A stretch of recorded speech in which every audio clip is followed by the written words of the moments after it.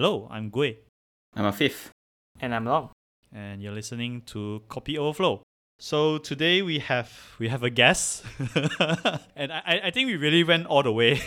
The first time we have a guest, we got someone like halfway around the globe to join us in. But everyone, welcome Mehdi Zonjy. Hey, I'm Mehdi. Thanks for having me. Thanks for joining us halfway around the globe. But yes, so we got Mehdi in, and well, we say we want to have a chat, but technically we just want to grill him on site reliability. But yeah, Mehdi, maybe you can explain why we think you are an authority in site reliability. I don't think I'm an authority, but I've had experience in this field for like 2 years at this point. Currently, I work mainly on infrastructure, automations, building internal tools to help service owners be more productive and deliver code and features more efficiently. Yeah. Do you want to tell us like how did you get started on this, I guess, road? Yeah, absolutely. So, like for the longest of my career, I worked as a service engineer, like building features for customers and so on. Around 2 years ago, I got my hands on the SRE book from Google. Just going through the book, I was like, "Huh, this is really interesting. I like to make a little career switch and just see what's on the other side. Like, what happens if you put one foot on operations and the other foot in software engineering, and like try to play that role." It was kind of a tricky transition just because you need to have some knowledge in both fields. And like I had to read like a couple of books on how the Linux kernel works, like automations, like how to do infrastructure as code, learning more about public clouds, that sort of thing. And yeah, eventually I managed to get a role as an SRE, and it's been a fun journey so far. You mentioned reading the SRE book. I think to anyone not familiar, it's the Blue Site Reliability Engineering book. I think it's available. I think there's a free copy, as in like free HTML pages available online if anybody search for it. But obviously that's written by Google, right? And they have that planet spanning infrastructure. Was there any like gap when you got into the role and you feel like, oh, there's some things that the book mentioned but you're actually like not working on, that maybe you feel that was like a gap there, something like that? I wouldn't say a gap, but more of some topics in the book felt oversimplified than reality. Like that expectation versus reality thing where you read something in a book and you're like, okay, this is easy, like we can do it, I'm prepared. But then when you jump into practice, it turns out to be much, much more difficult. To give you an example, the book talks about how to measure failure in a system by using service level indicators and service level objectives. And just some background here, a service level indicator is a metric that you collect to measure a thing in your service system, like latency, errors, that sort of thing. And then the objective is when you decide, okay, for like 99% of our customers should have the good experience and only 1% maybe should fail. That's like the kind of thing. Like that's an example of an SLO. Now, reading that in the book, you're like, okay, this is simple enough. We can do it. But when you actually take a live system and you start thinking about what type of SLOs, what type of SLIs you can measure and work with, the reality was much, much difficult.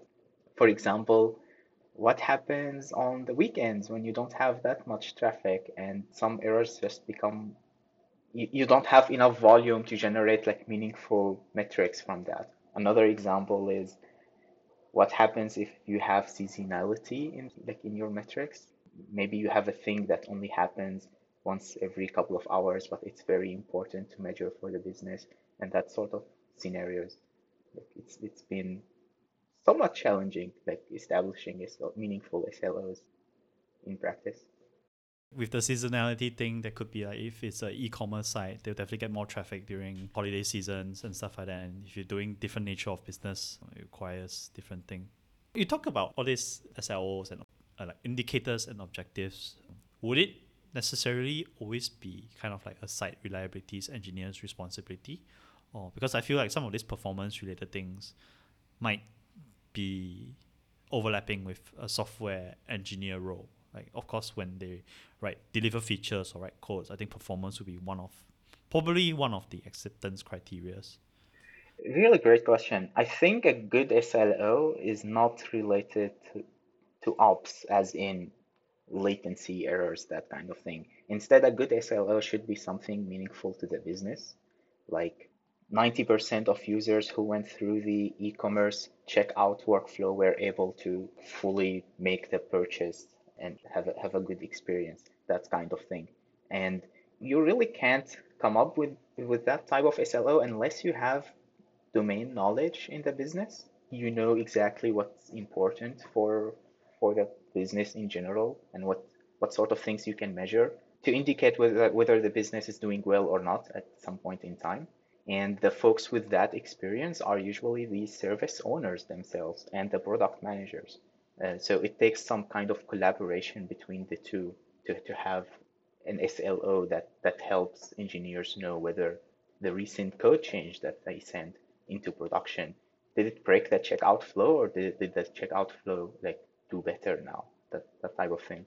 Aside from that, I think the SRE role in this scenario would be how can we give engineers the tools to help them measure, alert, and monitor the SLOs and like fix the common problem.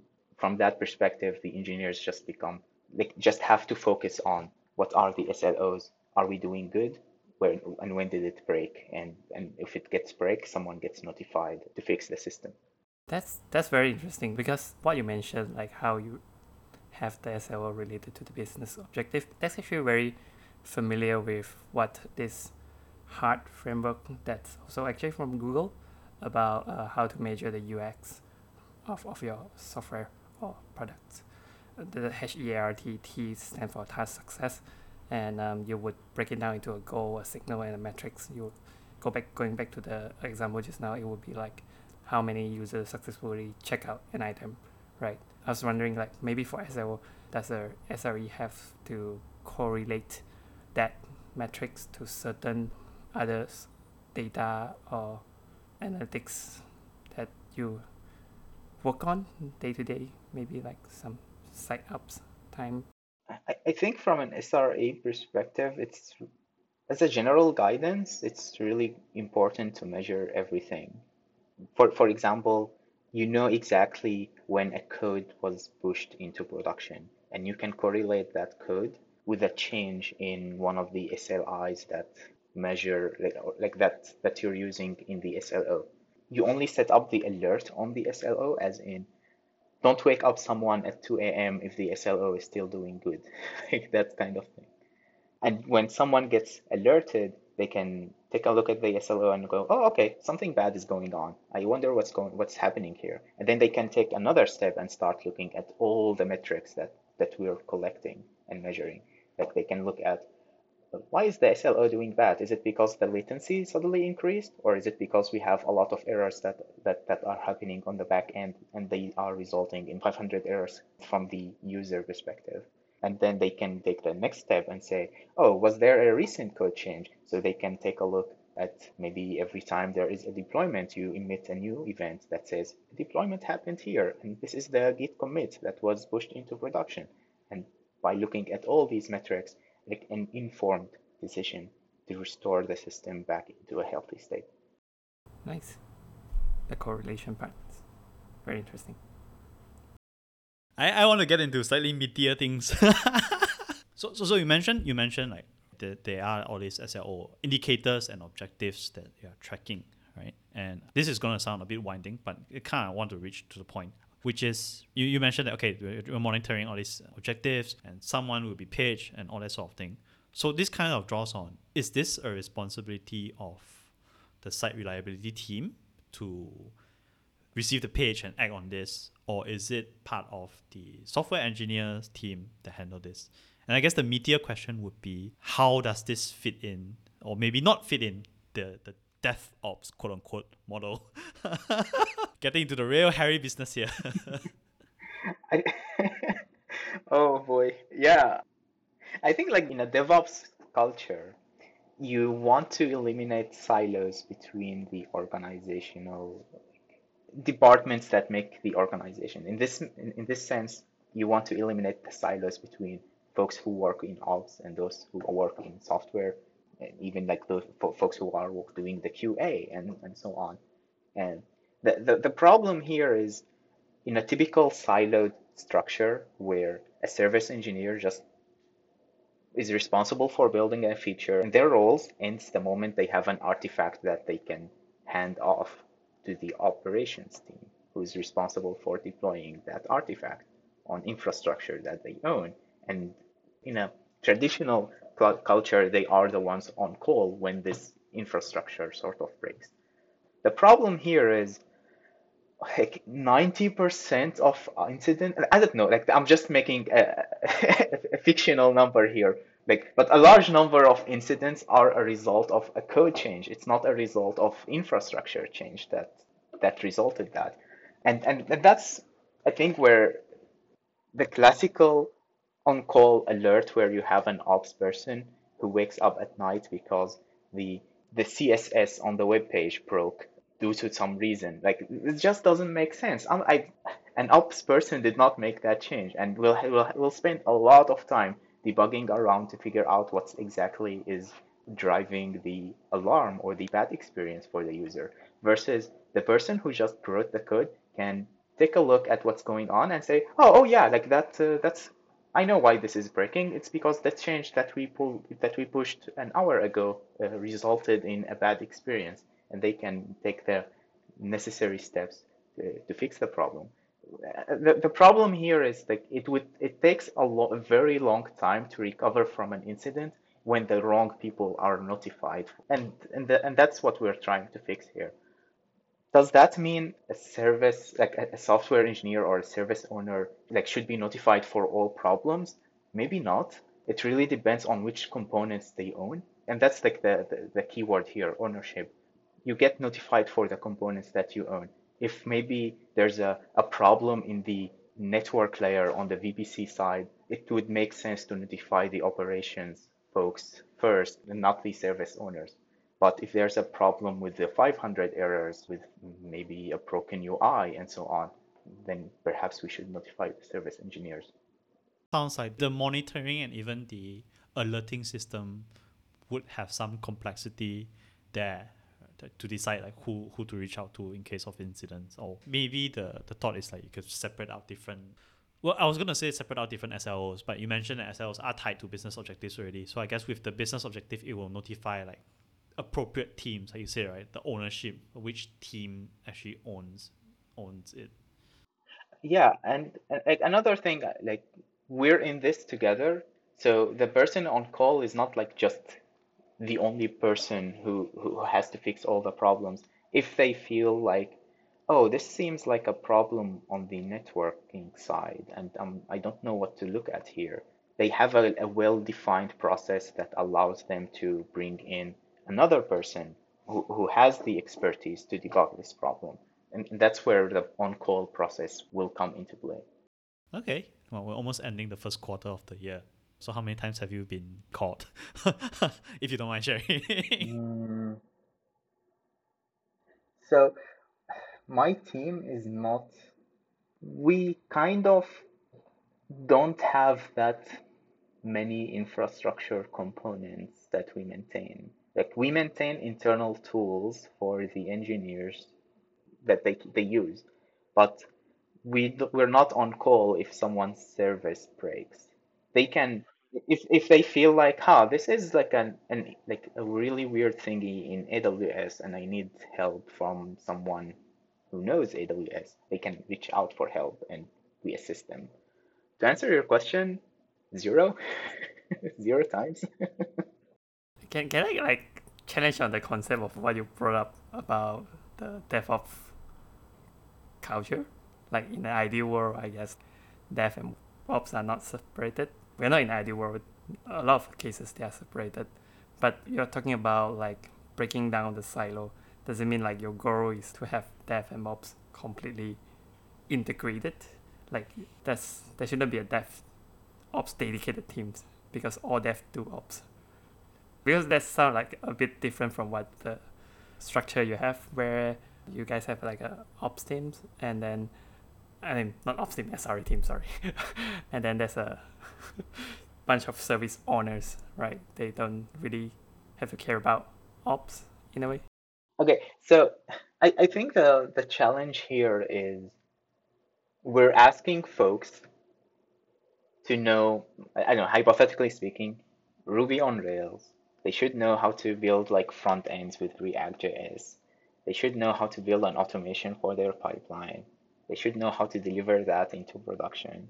They should know how to build infrastructure, like the hosts that are going to run the application and operate it. And then like you have databases, you have all these things. Just the scope itself is really big.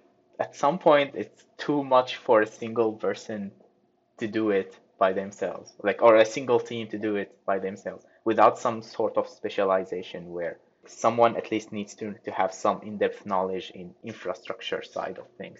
One way to solve this problem is like to go like really assign roles. You are responsible for the infrastructure and you are responsible for the rails and you are responsible for the pipelines and so on. But that's creating silos. That has been proven not to work so well. What if we had folks who work on the infrastructure side, but they build tools and automations that allow the Rails experts to deliver the artifact into a well thought out and set up environment that can handle the production traffic and so on. So what happened here is that you have folks who are building kind of internal tools and providing these as services for the other teams to use. That's kind of a good balance where you've sort of broken down most of the silos and you still have like you're not asking folks to know all there is to know about networking, hosts, how to manage Linux servers and all of that. But you can influence their process and tools to make things better.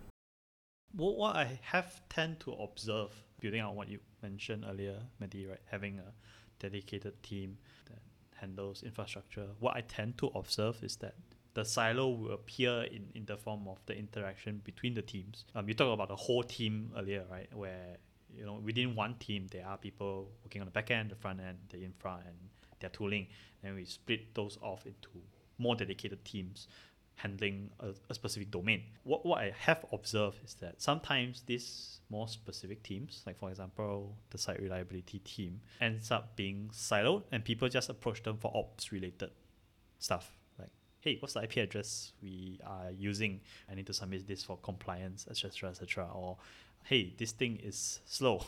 What's the infrastructure like? I think especially when suddenly infrastructure is only accessible by within this dedicated team, is that kind of the model that you're referring to, or actually this is something else or that you have in mind? I think what you described works well. Like there's a category of work someone still needs to do. Someone still needs to know like the IP address where the egress traffic goes out from for compliance things and so on. And you have all these like really somewhat smallish tasks that require just manual intervention or requires someone will raise their hand. They say, hey guys, I'm having a performance issue. I think it's part of the platform. Someone from the ops sides will need to look into it. First thing, automate as much as possible so that your customers can unblock themselves without asking for help directly. Maybe the person who's looking for these IP addresses can find them in a wiki page internally that gets automatically updated whenever the IPs change, that sort of thing. Self-service. Self-service, yeah. The second thing is, okay, we've automated everything that we can, but we still have few things that we can't automate. Well, then let's have kind of an on-call where the SRA team has a supporting role, and like there's an on-call for this role, and it changes maybe every week, where someone from the team is not expected to work on all the glorious automations or the internal tools that the team is working on, but they're rather just playing the supporting role during this 1 week period where they help everyone who has a question. I think this model somewhat works for my team, or has worked so far, but we're always looking out for, let's ask like our customers for feedback, like when you work with us, where do you feel blocked?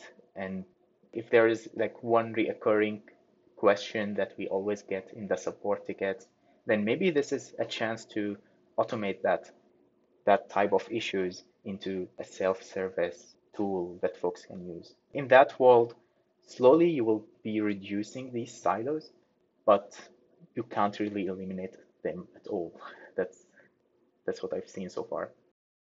It does sound like actually the model that the SRE team you're in actually sounds like a product team. You're talking to your customers, which are technically other developers within the organization, right? And then getting their feedback and basically how a normal product team would interact with external or paying customers. Just that your target customers are actually people that are using the infrastructure to host their service. At least that's how I interpret it. Really great point. Every quarter, we put on our product hats and we just like start working on our own roadmap. Like we don't have a technical product manager that tells us what to do.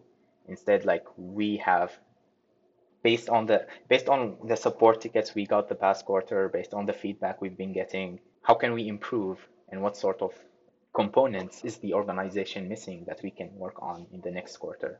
And we go through this cycle of planning every quarter.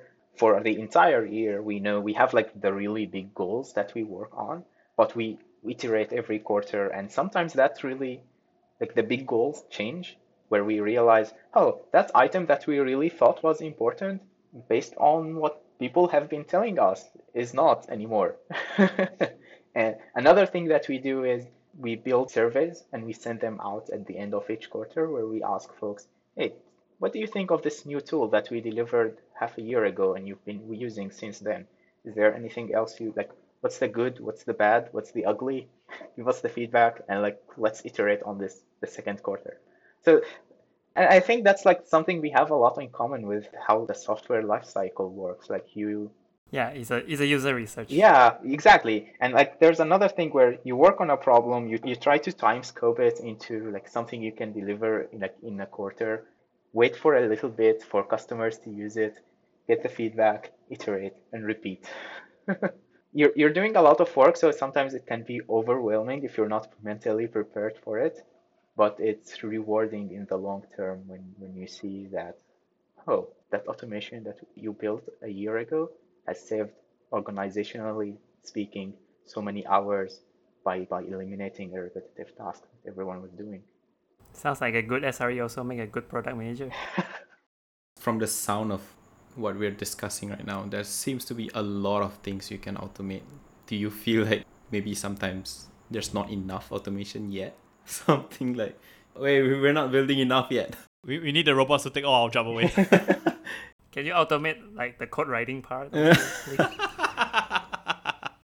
Okay, say that you have a task that you only do once a year and it takes a day to finish, versus a task that you do once a week, but it only takes 5 minutes or 10 minutes to finish. Like, and then like you start looking into these type of problems and you're like, huh, which one of these is worth the investment and yields the most reward at the end?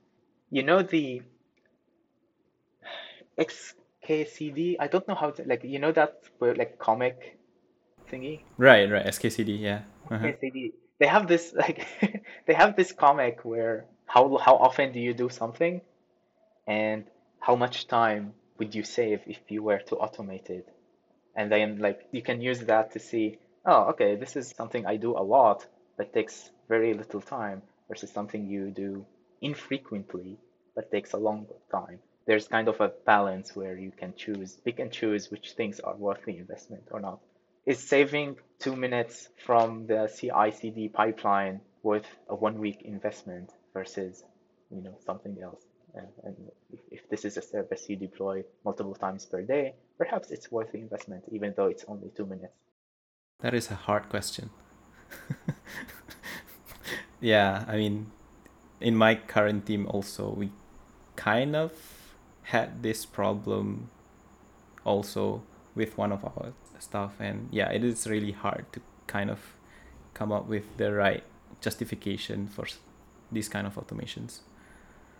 Yeah, I guess it's a daily thing for you. I don't know.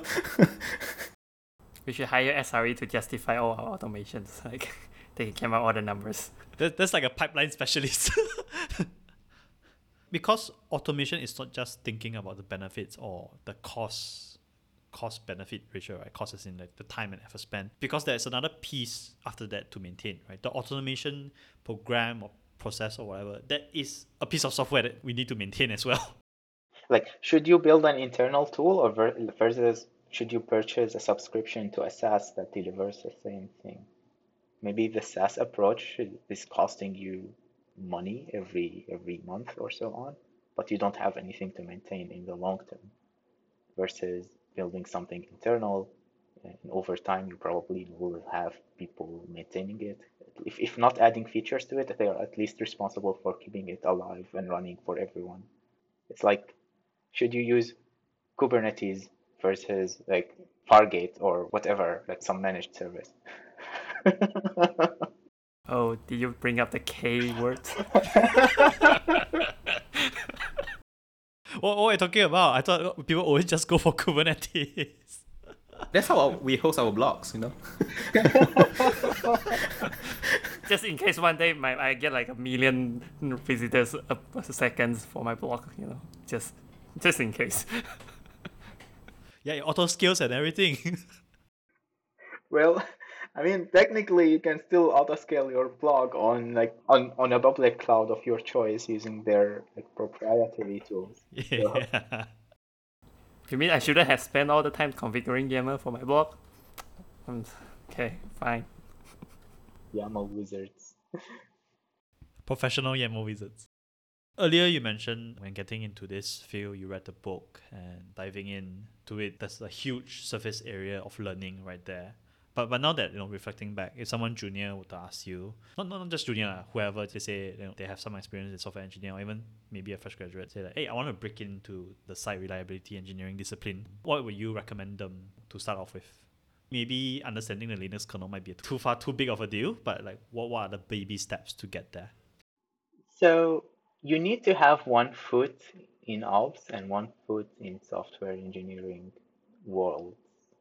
So start by building maybe a simple API service, like a REST service or something, in a language in a high level language like Java or Rails, or Ruby or something. Next thing, like try to think about how can you deploy that into like the internet and make it accessible from the internet somehow, preferably by just like don't use any abstractions, like just on pure VM deployment. That will give you a chance to tinker around with servers, see like the configurations, how they work, and of course read about the best practices in this field. Like you don't want your system to be hackable by some automated tool that somebody built. Once you have that in place, try to think about how can I make changes to my demo service and have these changes automatically deployed into production. So like start thinking about CI/CD component of things and like automating that. And like once you have that in place, okay, how can I in the future when my system goes down, like how can I figure out what's the current internal state of my blog or my REST API and so on.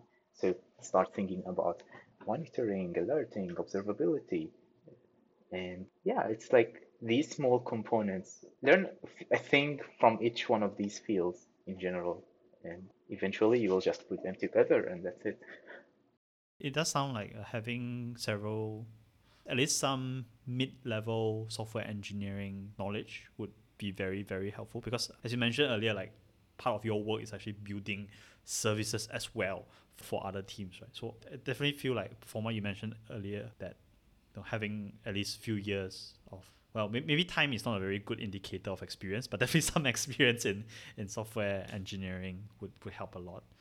Yeah, I was gonna say absolutely. The thing is, if you work somewhere where they happen to be fully in on a public cloud, the operations chunk of work is kind of like distilled it by so much because you don't have to build something that auto scales your servers yourself and think about like the physical hosts and the capacity planning because you're on a public cloud. You can use something else that someone at AWS has already built and you can leverage that abstraction. So public cloud helps a lot. It's good that you point that out as well, right? Because we do have maybe a preset notion that site reliability just focuses on interacting with public cloud. I don't think that's the case, right? There are organizations out there that run their own data center and probably have their own site reliability team that builds their own services to manage these physical servers and all that kind of thing. I think we do have tooling, like a lot of tooling available for that as well. Yeah, well, Google has site reliability engineers, and like so they, Of course. right? Don't they just use GCP? I thought they use their own cloud. But yeah, their own cloud team would definitely have their own sets of site reliability engineering team which handles that level of abstraction. I don't know, do we have anything else to talk about? I don't know. I'm not an SRE, so I can. That's the whole idea, right? If you're not SRE, you probably have questions about SRE. Yeah, I do think like some of the things maybe you mentioned is kind of similar in many other kinds of specialization you could do within the software engineering. Your focus is breaking down the silos, and you still want to focus on the business objective. You probably like want to be the bridge between software development and your specializations, be it like SRE or designed. But is there anything that's you would think that's very unique to SRE that specializing in other things most likely not gonna run into, like that one thing about SRE? Is SRE necessary for every organization? Is that your question, or did I misunderstand it? I think my question is more like SRE is a specialization, right? From software engineering in a way. What's unique about SRE as a specializations compared to other sort of specializations? Got it. Your customer is not someone on the other side of the world who's trying to access your system from an end user's perspective, but rather it's other engineers in your organization. And one thing that I find is really important for an SRE is, given that if you happen to have the software engineering background, it's very easy to empathize with the fellow engineers in your organization. If someone says, hey guys, like you know that thing you added where you yanked all my production permissions from the databases and such, yeah, I can't do my job anymore that I used to. You need to have empathy with that rather than say, yeah, you can't do it because of compliance. Instead, like if you know the problem, and you're able to empathize, it's much easier to start thinking about, okay, like I understand what's going on here. How can I provide workarounds like that satisfies both the compliance requirement as well as I don't want to block someone from doing their work. And like it's so easy to do that. Like it's so easy to find these pains because your customer is just sitting right. Well, prior to 2020, your customer was sitting maybe next to you, or like at least they were with you in the same office, so you can talk with them and understand what are their pains. Oh yeah. That perspective on being easily empathize with your quote unquote customers, I think is very unique. I think a lot of the times like engineers working on their product don't always use the product they work on. Maybe many other reasons. Maybe it's B2B, maybe it's something that just when you utilize. This reminds me of 2G Tuesday at Facebook. I'm not sure if they're still doing that, where they have to use Facebook on 2G connection every Tuesday. That shows how important it is to empathize with whoever you are helping with, engineers, customers. I had a misconception, I guess, about these SLOs. I thought it's always around like, 99% uptime or something like that. I was intrigued when you mentioned that, it's really business specific. Like 90% of users can check out. That's the kind of SLO that we're looking at. And it feels more meaningful rather than all those like, if your site is up, but then people cannot check out, then it doesn't make sense for the business anyway. So Yeah, that's a really good eye opener. I never thought that the SLOs are defined like that. As someone who's not experienced with SRE, basically the customer of the SRE team is actually the developers in your company. The end goal is still towards the business because of these SLOs that you guys define. Just interesting. Helping engineers to build more reliable software ultimately contribute to customer experience. Yeah, definitely. I'm more interested in SRE now. Are you inspired to be a SRE now, Afif? Yeah, I mean, within our team as well, also, right? Current team that I am in, we kind of build internal tools as well just to kind of automate stuff. So I guess we are actually halfway there, kind of. It's just that we are not familiar with all this, like SLOs and alerts and stuff. I mean, at least for my team, we don't have services, so we don't have alerts and stuff, I guess. Yeah, we're just shipping jar files.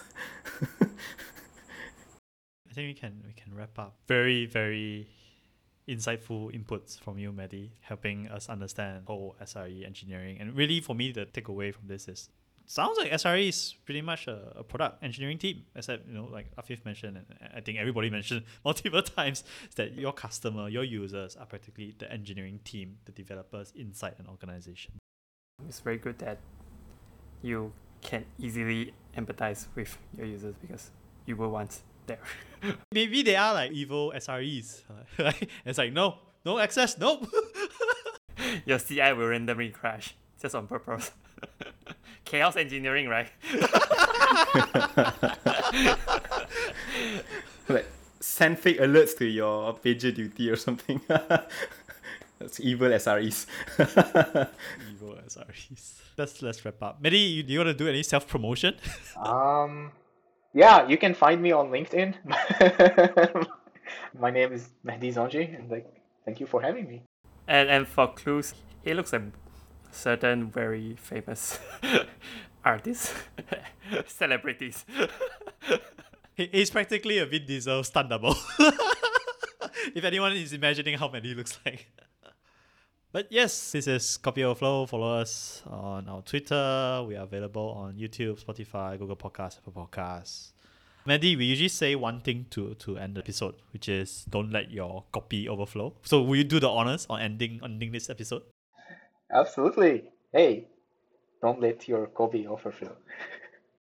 Yay! Thanks, Mehdi. Thanks, everyone.